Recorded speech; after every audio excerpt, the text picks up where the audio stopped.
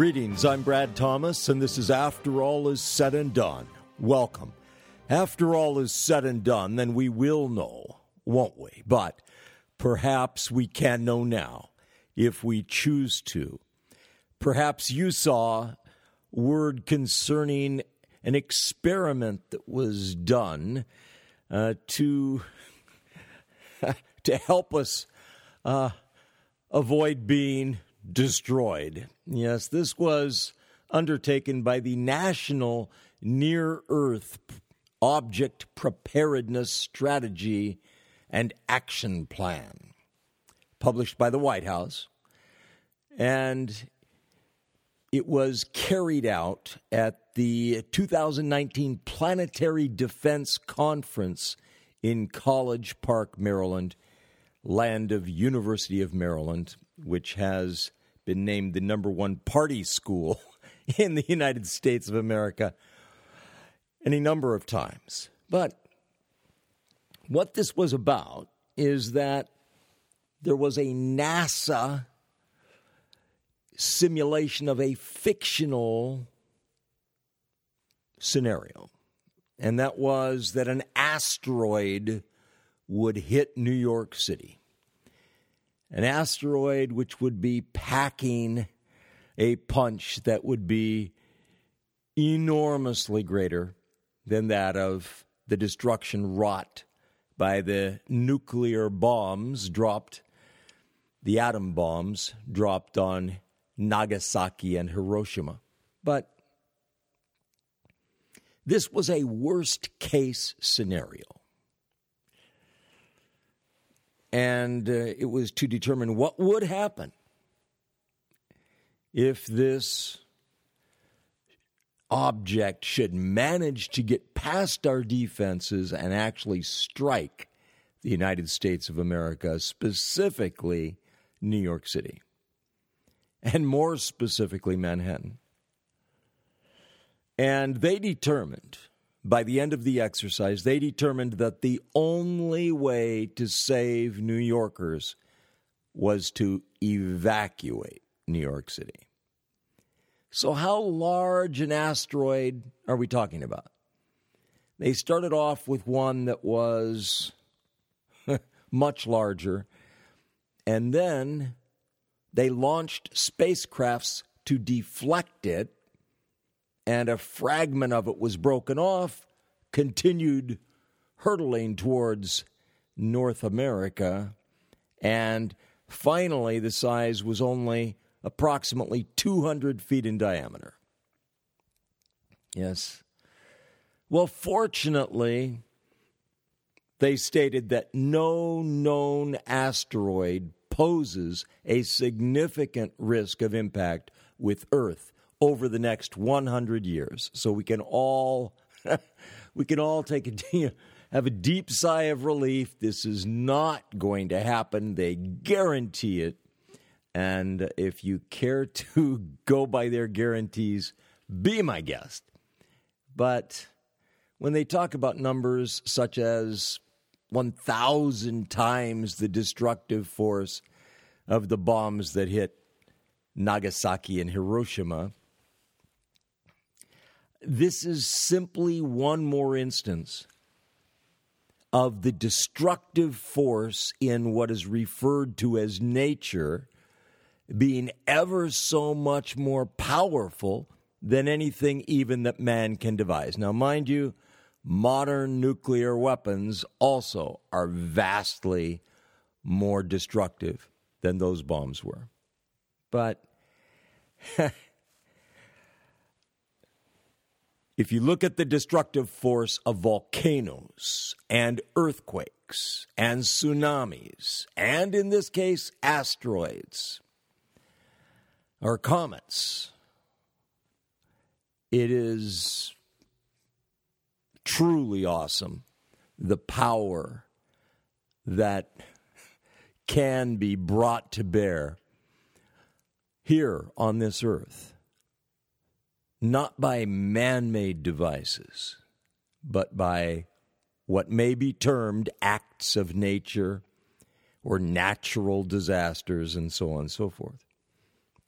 As I've mentioned before, long ago, back in the dark ages of 200 to 300 years ago, here in what is now the United States of America, in this country of America, our forebears, or at least the forebears of some of us, believed that when terrible things happened, that these things were a judgment from God, and they would turn even more zealously towards God and pray and fast and so on and so forth. But we are so enlightened, we know that nothing could be further from the truth, that these things, they have nothing to do with our waywardness and rebelliousness and so forth. Speaking of wayward, rebellious people, you've no doubt noticed that there are quite a few individuals who have announced their candidacies for the presidency of the United States of America.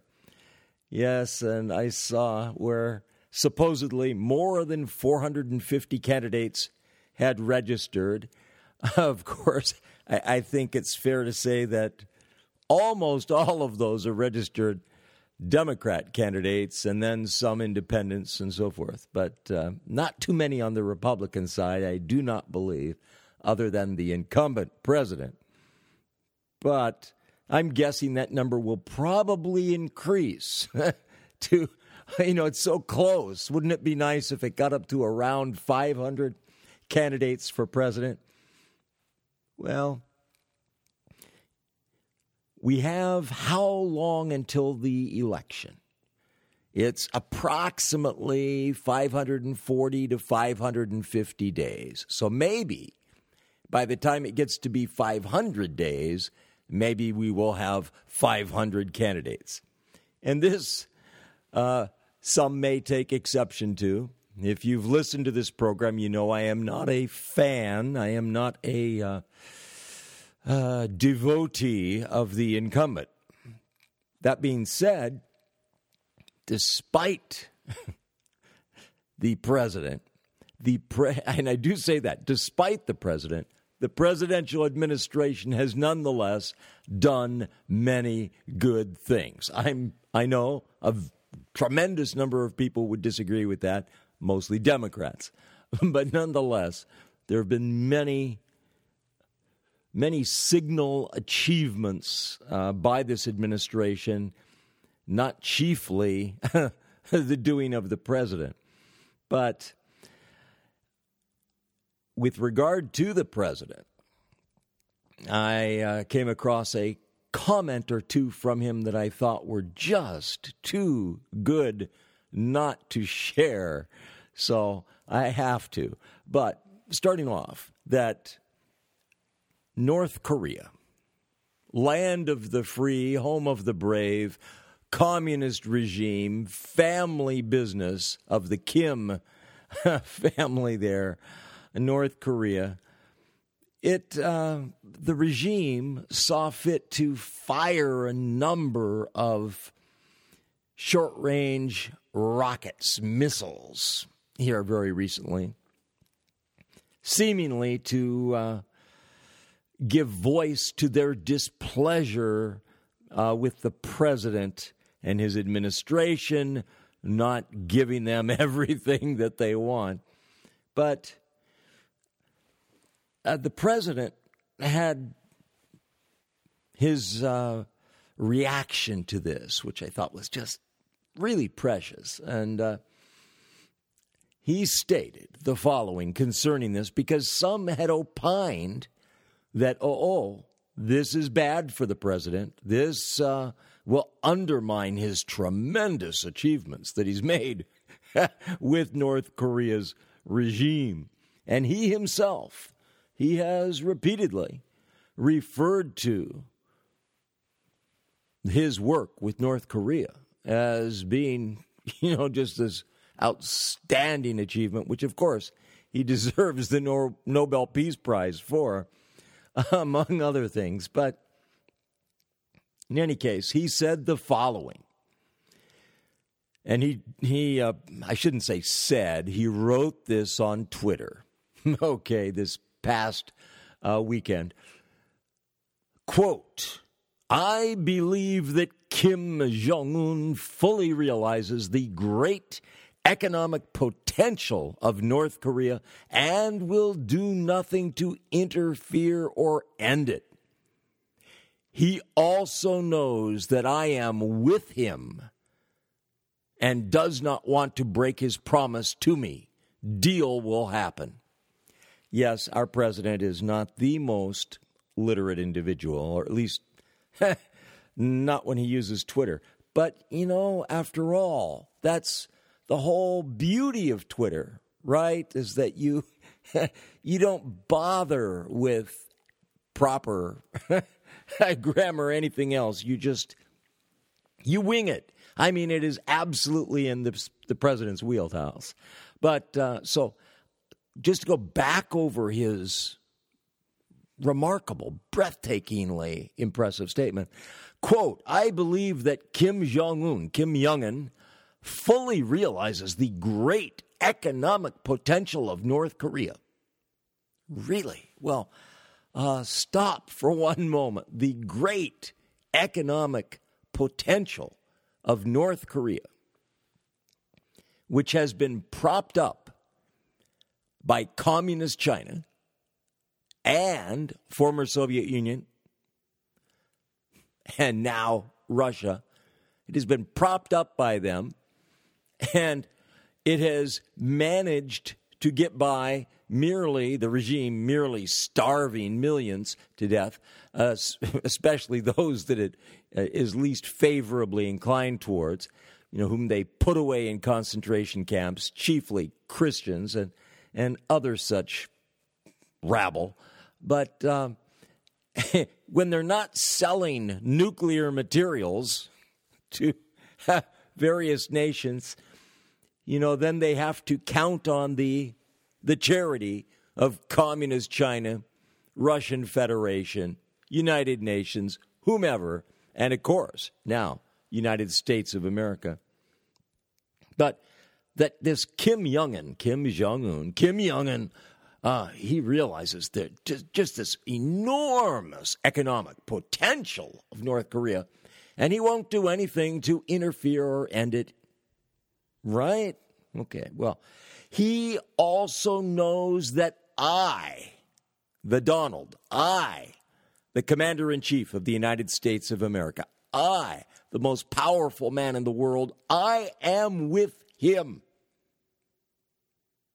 and does not want to break his promise to me. Deal will happen. Pardon me. He also knows that I am with him, and he, presumably, does not want to break his promise to me. Oh, now why is it that Kim Jong-un would not want to break his promise to President Trump? Why is that? If you look at the communist regimes and the former communist regimes, which are now some other version of totalitarian, authoritarian regimes, you will find certain defining characteristics. And one is this: that they lie and lie and lie and lie, just as did Bill and Hillary. Absolute habitual liars, habitual promise breakers, habitual treaty breakers, whether it happens to be former Soviet Union or bloody red China or bloody North Korea, happens to be Vladimir Putin's regime in Russia, or formerly Fidel Castro's in Cuba and Raul's in Cuba, and the Venezuelan regime, Yasser Arafat's regime, so forth. You find this, that there is continual, constant lying and deception and deceit, constant, continual, unremitting dishonesty. But he will not want to break his promise to me. Deal will happen. Wow, that's right out of The Apprentice. Deal will happen. I mean, isn't it really, it's exciting. We have so much to look forward to. But in any case, moving right along with regard to the benefactors of North Korea. Yes, Russia. Yes, former Soviet Union, now authoritarian, totalitarian. It's been likened to a mafia regime, rightly so, with the Russian mafia. And then we have communist Red China, bloody Red China. And then the comparatively inconsequential North Korea, which is not inconsequential. They have a standing army in excess of 1 million. They have the largest submarine force in the world. It's not the most advanced, but it's the largest, the most numerous. And they have nuclear weapons. And now ICBMs, intercontinental ballistic missiles and cruise missiles and what have you. Courtesy of, they've developed all of these things themselves. Really, just the same way that North Vietnam, the Viet Cong, developed their weapons systems. Yeah, they imported them from communist China and Soviet Union. That's right. And their fighter aircraft were piloted by pilots from communist China and so forth. But same difference here. This is where they get their technology. Yes, it's the unspoken dirty secret is that North Korea, as I've mentioned many times before, is a satellite slave state of communist China and former Soviet Union Russia. But when you look at Russia, you really take a good look at Russia and at communist China, you will find, there's so many similarities. They're breathtaking, really. And what they do in dealing with dissidents, when I say dissidents, I'm not talking about terrorists now. I'm not talking about domestic terrorists. I'm talking about Christians and Jews, overwhelmingly Jews and Christians, Christians and Jews. Dissidents. Some dissidents are agnostics or atheists. You do find that. But they are dissenting from the regime's practices. They are opposing, protesting the ruthless, murderous, heinous actions of these regimes. In the case of communist China, all they have to be doing is worshiping God, worshiping Jesus Christ. That is a de facto form of dissent. That's why the overwhelming majority of dissenters are Christians and Jews, because they don't have to be doing anything actively to protest the regime to be a dissenter. All they have to be doing is worshiping someone other than the head of the regime. And that is a terrible offense and transgression. Egregious, terrible offense. Terrible insult to the leader of the regime. If you don't believe me, look at the prior Kim regimes. It's all been one regime, but the ancestors of Lil Youngin here. And you will find with his father and his grandfather that they required themselves to be worshipped, actively worshipped as God, in the place of God. In the place of God and in the place of Jesus Christ. and even in the place of the Holy Ghost. Absolutely astonishing, but true.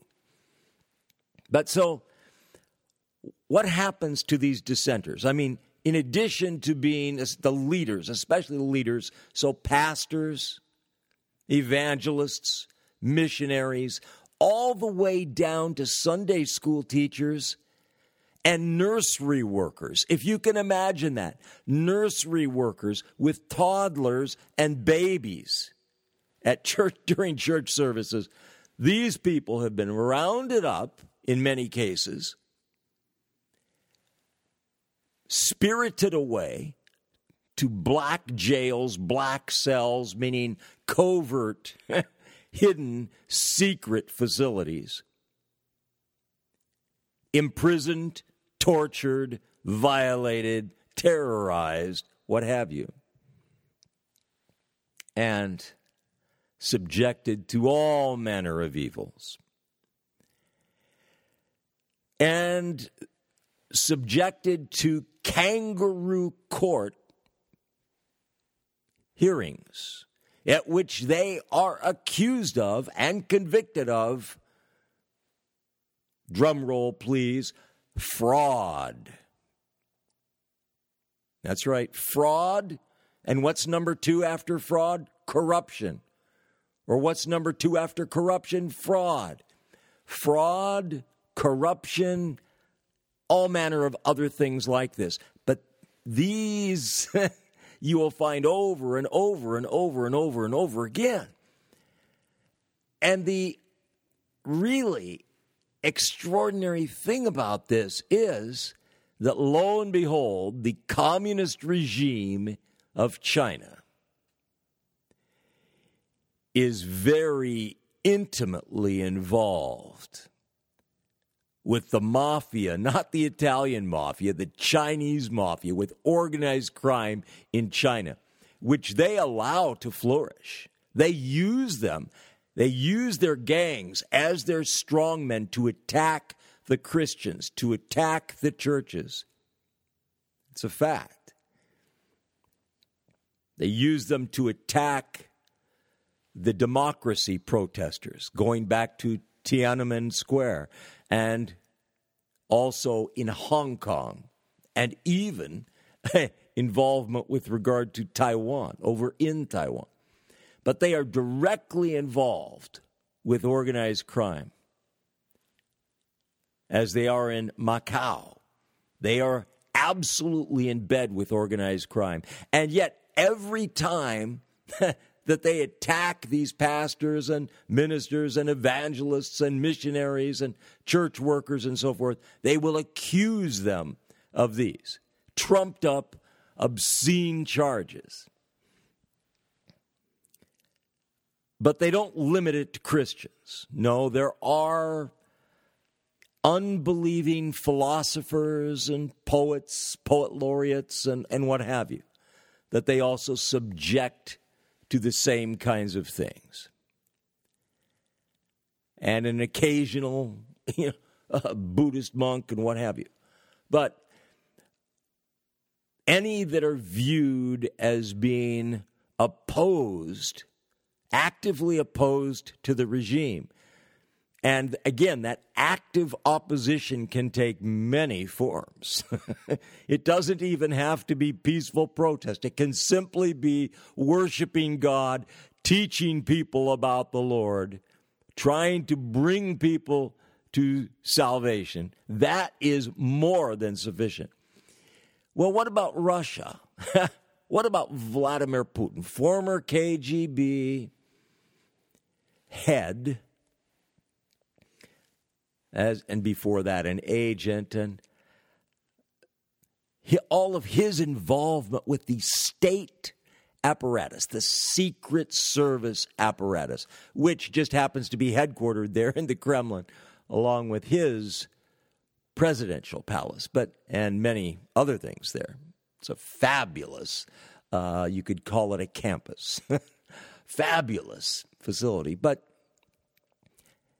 it has dungeons in the KGB headquarters and such. But what about him? Well, it just so happens his regime, again, intimately involved with the Russian mafia, with organized crime. And again, dissenters, opposition, opponents. And this includes oligarchs whom he wants the billions of, and he has business dealings with and so forth. If they don't play along with him, he will unleash his fury at them and again bring them up on charges of fraud and corruption.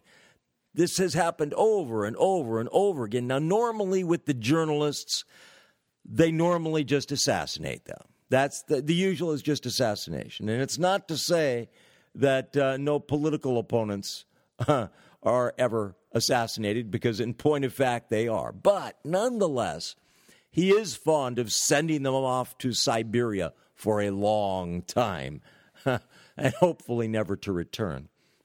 So these are some common earmarks or identifying characteristics of these wonderful, enlightened regimes of superpower enemies of the United States of America. But Richard Milhous Nixon, in all of his wisdom, at the behest of dear Dr. Henry Kissinger, of course, he brought about this peace with honor with Mao Zedong, as bloody and monstrous a mass murderer as there has ever been, but clinking the glasses and smiling and, yes, having a panic retreat from Vietnam for our military. And leaving the South Vietnamese people hanging out to dry. But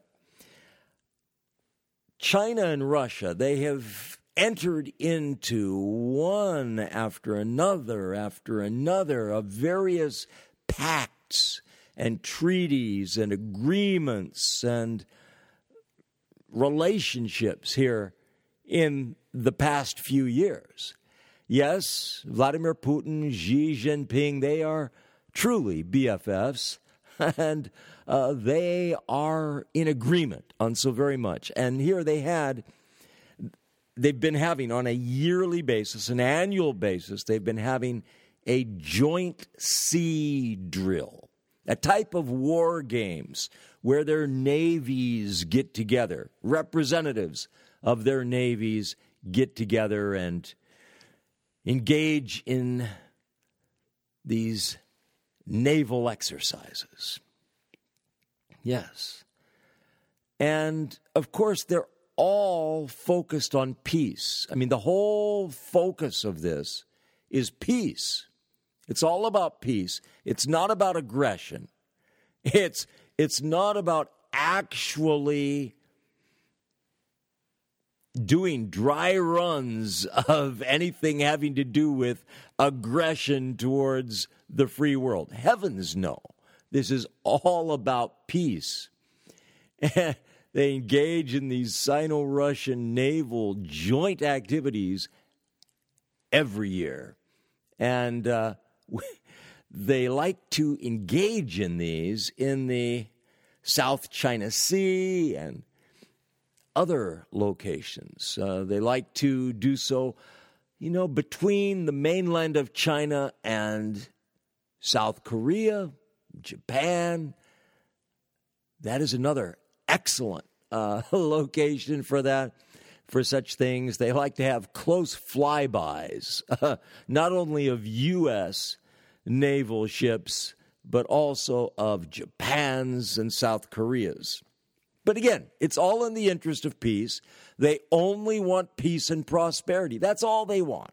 Peace and prosperity. Western style peace and prosperity. Meanwhile, they also have been getting together, not only having their naval exercises, but having land exercises, anti-terrorist peace missions on an annual basis. Peace missions. Yes.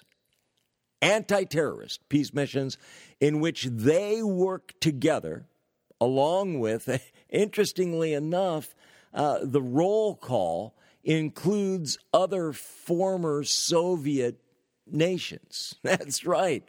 Ones such as Kyrgyzstan and Kazakhstan and Uzbekistan. Yeah, just to name a few. But they get together to engage in these explicitly anti-terrorist dry runs, if you will. But the really fascinating part about it is, terrorists normally are identified with what? IEDs, improvised explosive devices. Yes, that is their, a number one type of weapon that they use. Other things. So, what are they called? Pressure cooker bombs. Bombs of all manner of varieties. Homemade devices. Suicide bombs. Suicide bomb vests. Rocket-propelled grenades.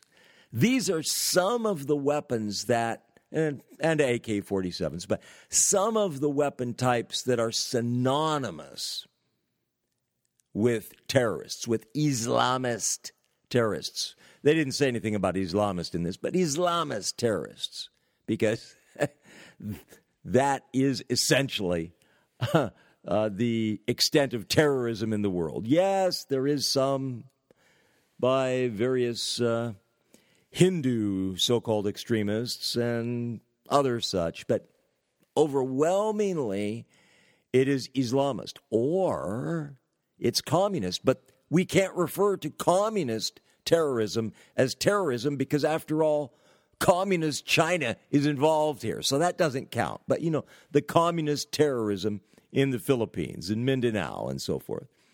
And then, of course, the terrorism by the drug cartels and such as that, which is of a different tenor, just as vicious and ruthless and monstrous, but typically the type of weaponry varies somewhat. But in any case, these peace activities that were engaged in back in 2014 and continue to be engaged in annually, interestingly enough, in their war games in which they have the good guys and the bad guys, well, their bad guys are supposedly terrorists, and yet they are operating tanks and armored personnel carriers and artillery pieces.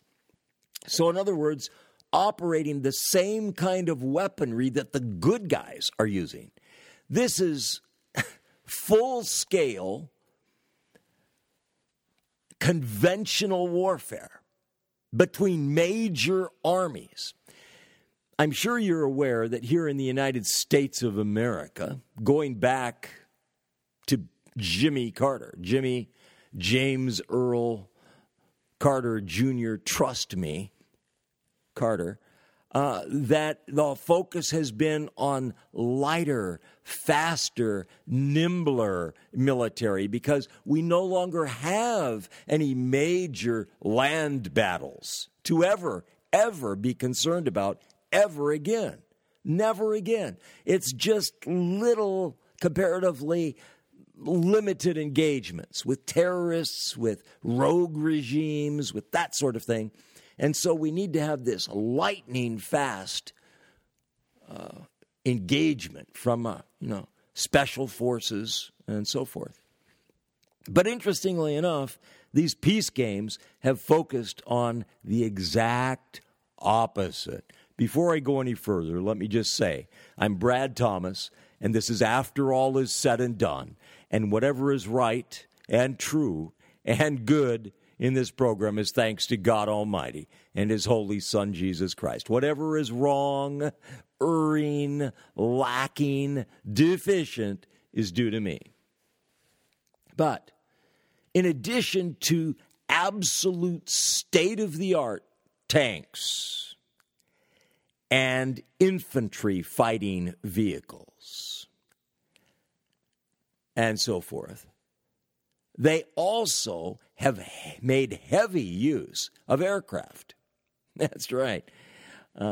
So in addition to the tanks and these artillery pieces, there are great big self-propelled howitzers and so forth. They also have been making heavy use of aircraft. Aircraft from fighter aircraft, fighter bombers, helicopters, unmanned drones, the most sophisticated unmanned drones.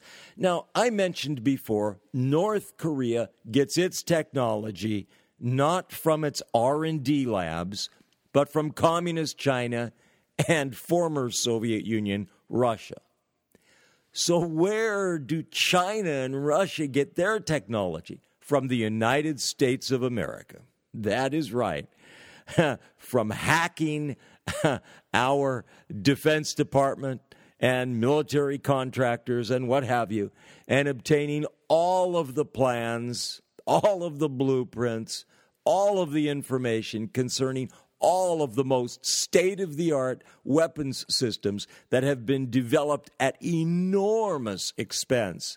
And they managed to get them all, without exception, all, and then they tweak them for their own personal preferences and what have you. And meanwhile, nations like Taiwan and Israel, they have to make do with something else because, of course, we can't bring ourselves to sell armaments to them. But meanwhile, we, in essence, give them to the communist Chinese and the Russians, and by way of China to North Korea, by allowing them to steal them from us, the plans for them. But in any case, these state-of-the-art drones,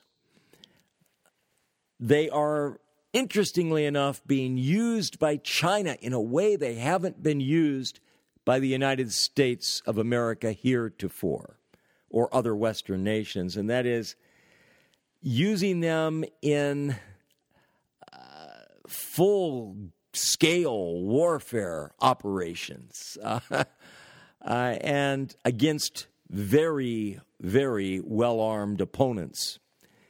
And anyway, but again, this is all peace. It's all about peace. This whole engagement, it's the annual event. It is peace mission. Peace, peace, peace. So, no need to fear. It is a peace mission, and it is focused on responding to terrorism. It's anti-terrorist, that's all. Of course, again, this is focused on confronting and defeating terrorists that operate full-scale conventional armies. Interesting about that. It's just, it's a curiosity, I'm sure.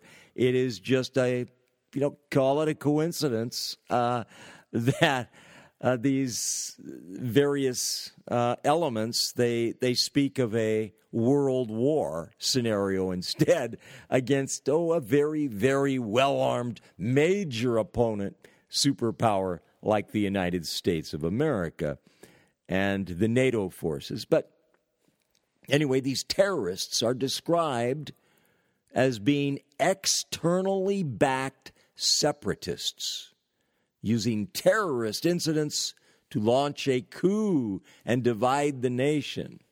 Yes.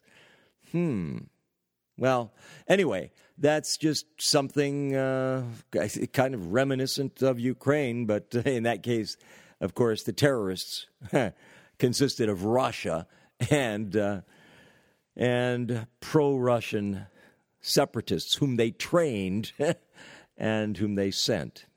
Now, I didn't mention anything about the other elements of hybrid warfare in this description. I did not refer to them attacking, using hackers and attacking the electrical grids, the power grids.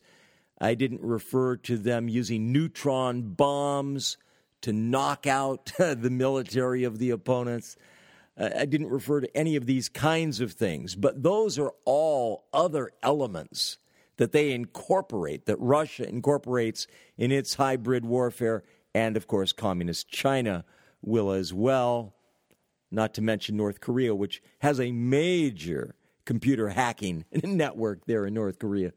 But something else that I happened to notice is, and I may have made mention of before, but I don't believe so, was that this boycott, divestment, and sanctions campaign against Israel being waged in the Western nations against terrible, evil, odious Israel, it is, interestingly enough, choosing to break the rules. I know that just sounds impossible that they would break the rules. You'd think they would be, operating by the Marquis of Queensberry rules. But no, breaking the rules of Twitter, that favorite forum of our president, Twitter, this group has been breaking the rules, and they have been saturating Twitter with hundreds and hundreds of Twitter bots that cause this mass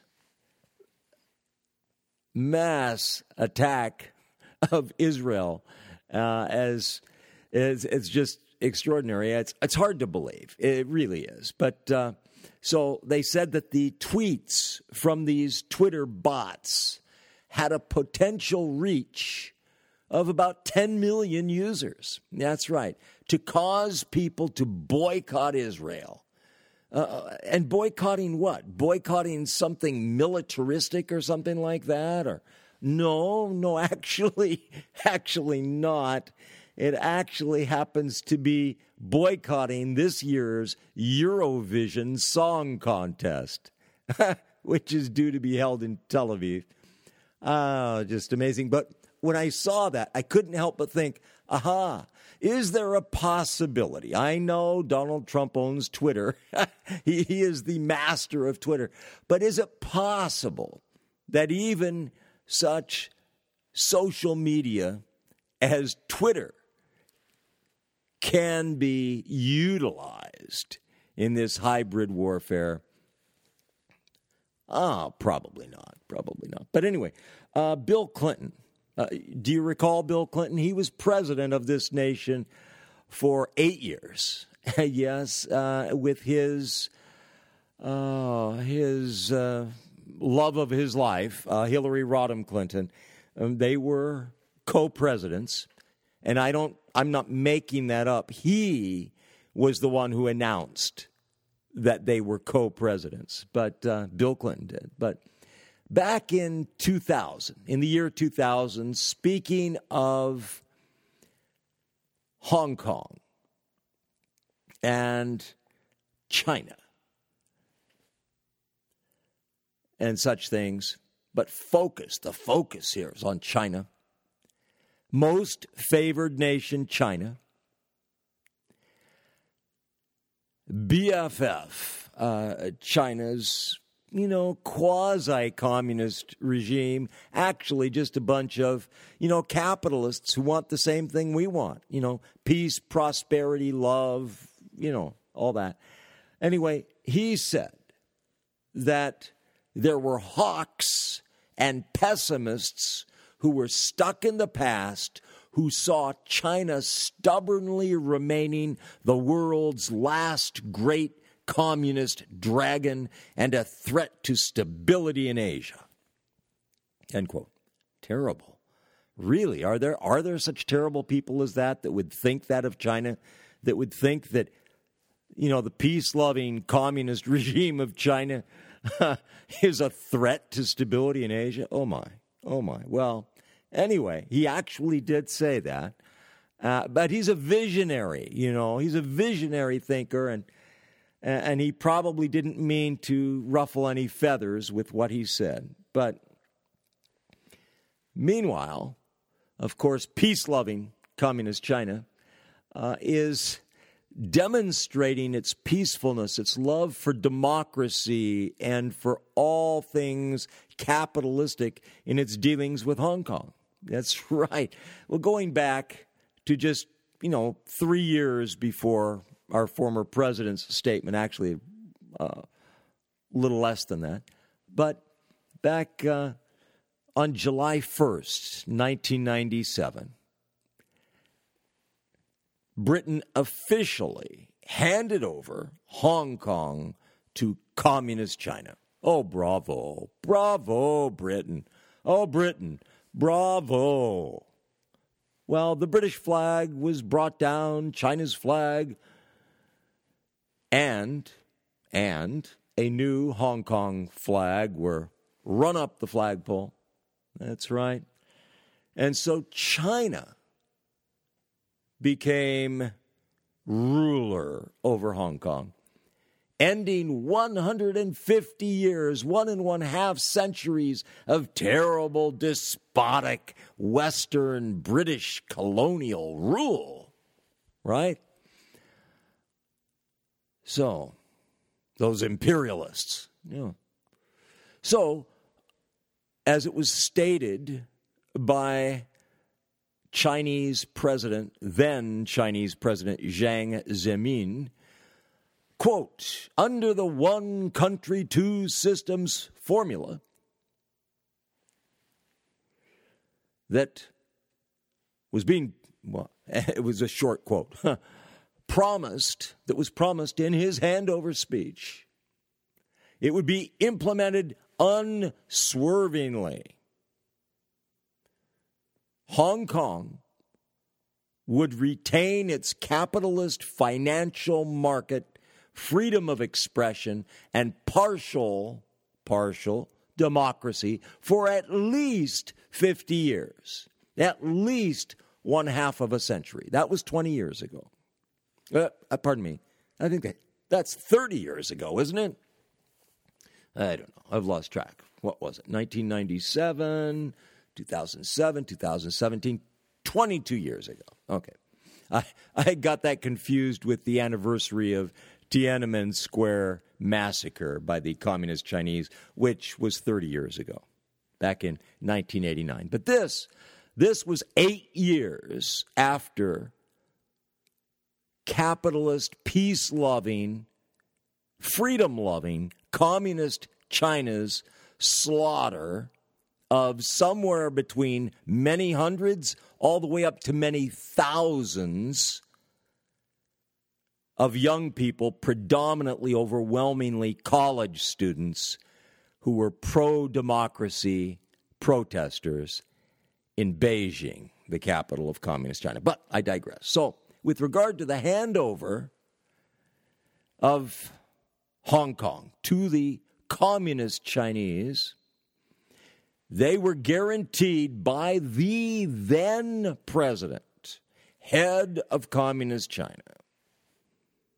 head of the Communist Party, that they would retain capitalist financial market, freedom of expression, partial democracy for at least 1/2 of a century, and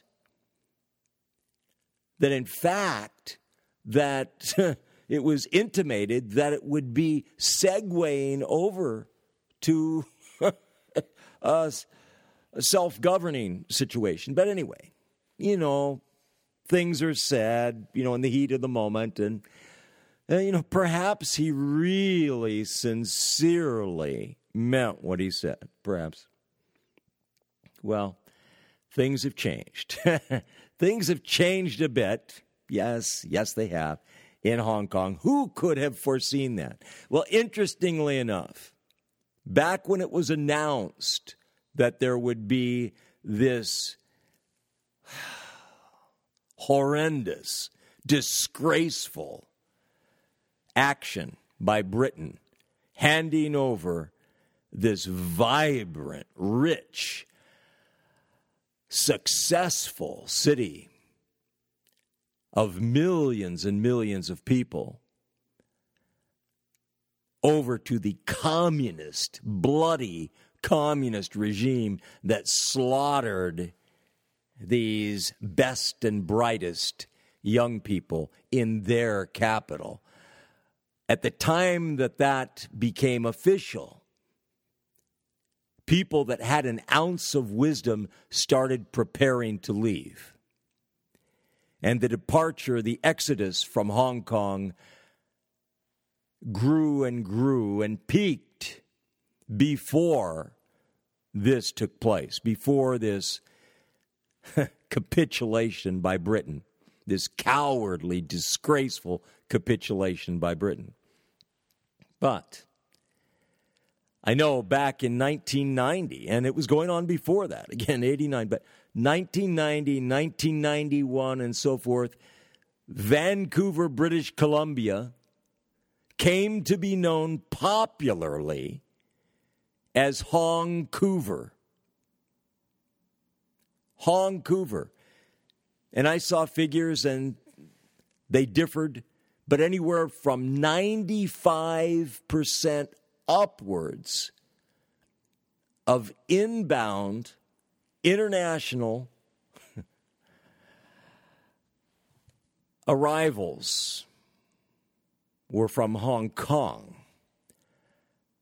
Families moved. They sold their businesses for what they could get for them, or they left a remnant back home to run the businesses.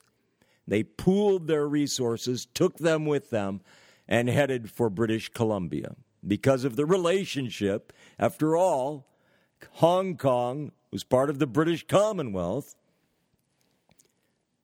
and they headed for Vancouver. And they pooled their resources and they bought up everything that they could. So they started over again, and they had a lot to start with because Hong Kong had the most expensive real estate in the world. But they purchased everything, in sight, but there were a whole lot of purchasers. And that was in Vancouver, in Victoria, BC, and elsewhere. And the heretofore native population in Vancouver, to a very great extent, sold and left and went inland up the Fraser River Valley. But I did not intend to get off into that. But suffice to say, there was a mass exodus from Hong Kong. But meanwhile, others thought, what a great place. What a great place. And so as people left, other people came in. I'm Brad Thomas, and this is After All Is Said and Done. After all is said and done, then we will know, won't we? But perhaps we can know now, if we choose to. Thank you.